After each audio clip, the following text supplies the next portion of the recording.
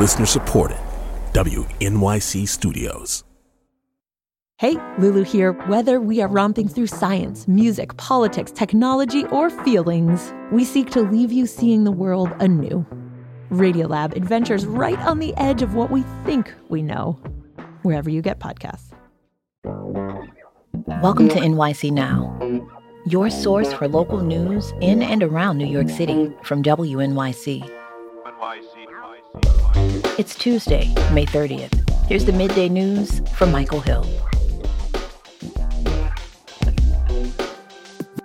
On WNYC, demand for New York City's free summer school program has far outstripped supply. WNYC's Jessica Gould explains. Officials say 95,000 children have been accepted to New York City's free summer school program, but some 45,000 students were not. The free program, called Summer Rising, kicked off 2 years ago to address pandemic learning loss. It includes a mix of academics and activities for elementary and middle school students. Students in shelters and children with disabilities got priority for seats. Some more slots will be available to children who teachers say need extra help. The future of Summer Rising beyond this year is unclear. Federal stimulus money has paid for the program and is running out as Mayor Eric Adams looks for budget cuts across city agencies. Hazy skies may get in the way of your Manhattanhenge viewing tonight at 8:12. Northeast winds are blowing smoke from Canada wildfires once again. The National Weather Service says the smoke could lead to poor air quality, and the elderly, small children, and people with trouble breathing should take extra precautions. Taylor Swift's Whirlwind Eras tour has come and gone through our area, but the Museum of Art and Design on Columbus Circle has just opened a new exhibit called Taylor Swift Storyteller through September 4th. It walks through how one of the world's biggest pop stars uses props to further the narratives in her songs. Tickets for the exhibit cost $25 and are timed slots. 67 and sunny now, sunny and 73 for a high today. What should I play? I haven't even tried this piano yet. Why don't we play a little bit of a piece that I think you might know?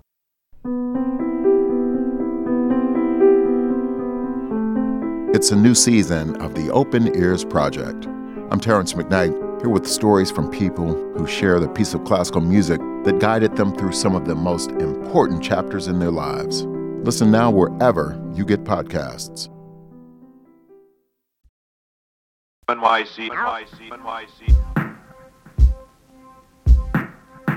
New York City's Metropolitan Museum of Art is one of the biggest museums in the world, but critics say it has a big problem. It owns hundreds of works that at some point in history were looted. As WNYC's Arun Venugopal reports, the museum is now trying to address that issue. The Met's collection is enormous. It contains 1.5 million works of art from around the world, spanning millennia. But reporting from the International Consortium of Investigative Journalists in March revealed at least 1,000 of the museum's works are linked to traffickers who illegally obtained them abroad, then covered their tracks using forged documents. The museum's director, Max Hollein, acknowledges the Met needs to get better at spotting looted works and says they're hiring 4 experts in provenance research to help. And we want to make sure that we can act on it and react on it swiftly and diligently. That pressure to act is largely coming from the international art community and law enforcement. In the last year or so, the Manhattan District Attorney's Office says it seized more than 60 items from the Met that it determined were stolen. In March, the museum says it returned 16 trafficked artworks to India, and in 2019, it returned a gold coffin to Egypt after learning it was looted in 2011. Again, Max Hollein. Basically, the documentation that we have been supplied with by the sellers was fraudulent and basically a fake. Some scholars say the changes are long overdue.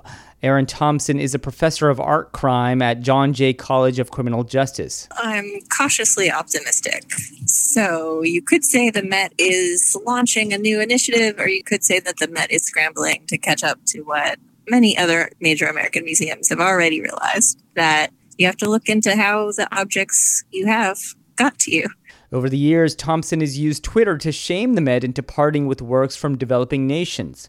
She says a big part of the problem is demographics. The museum world is extremely white and wealthy and had to be pushed to take the problem of trafficking seriously. Objects left their cultures of origin through violence, through colonial extraction, through theft, through smuggling.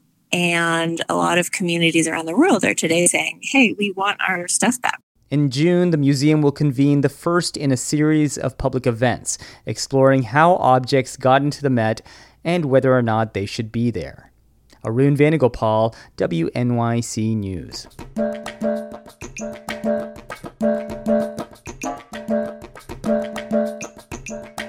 On WNYC, I'm David Furst. The robot barista. No, this wasn't the first sign of the rise of the machines in the Terminator films, but a very real phenomenon at a Greenpoint coffee shop. Imagine a white, egg-shaped creature with arms on the countertop, and you get coffee from it.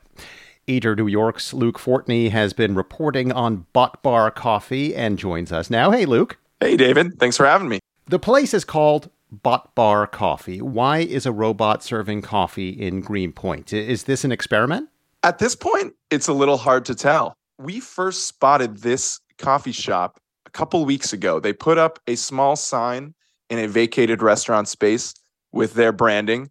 And on the counter, if you look through the window, you could see the egg-shaped creature sitting there. But this did open for business last weekend. Right. The coffee shop opened briefly. It seemed to be a trial run to see if they could get the robot to cooperate. And it's been open on and off since then. But it looks like an opening is upon us imminently. The opening is upon us. This is very foreboding language you're using and talking about whether the robot is going to cooperate. What's going on here? So I first encountered a robot like this actually in the San Francisco airport. It's a robotic arm that you command via a touchscreen kiosk, and it makes your drinks for you. That's the idea, at least. So the company claims that this robot can make as many as 50 drinks an hour. And that's not just cold brew, that's cappuccinos, iced Americanos, anything with oat milk in it. This is really like a full replacement for a human employee. There have to be humans working in the store as well, right? To keep it supplied with all of the ingredients. That's right. On opening day, my coworker Emma Orlo was there, and the robot was asking for a coffee refill. Chanting is maybe a more accurate way to describe it, in a robotic voice.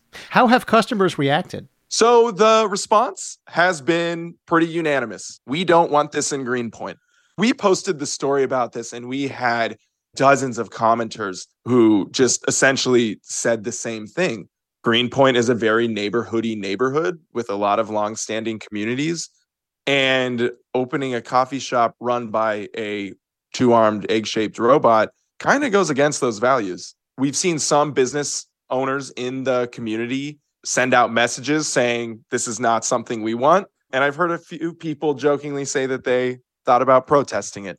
There are coffee shops that use similar machines that do not use humans, which raises some interesting questions. If, say, you or I walk in and spill a cold brew, who's going to clean up that mess? But here there are going to be a couple of workers running around when you step foot inside.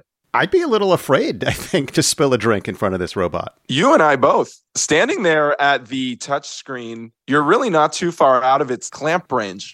They really are reaching around. And in between drink orders, some of these machines at other stores are even programmed to have human elements to them. You know, they'll wave at customers or do a little dance. The companies that make these robots claim that they're responding to what some perceive to be issues in the hospitality industry right now, like rising hourly pay, employee retention, labor shortages, and really are offering the robots as a way to replace human labor. And they're pretty explicit about this. The website for Botbar, for example, uses phrases like no breaks needed and never takes a sick day in its promotional materials. That sounds like a sales pitch to business owners. Right. I think that is an element of it here. But my honest view of this is that I think most restaurants using these machines are doing so as a sort of promotional tool, something that people might post on Instagram or recirculate online. Or perhaps talk about on the radio. Yep, exactly. Does the robot ask for tips?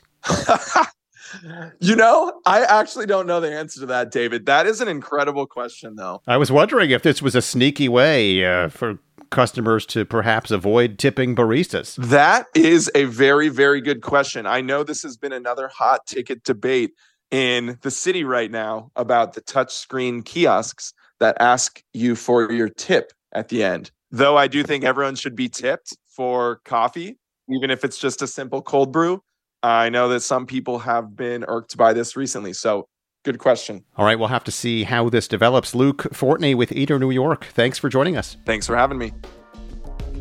Thanks for listening. This is NYC Now from WNYC. Be sure to catch us every weekday, 3 times a day for your top news headlines and occasional deep dives. And subscribe wherever you get your podcasts. More this evening.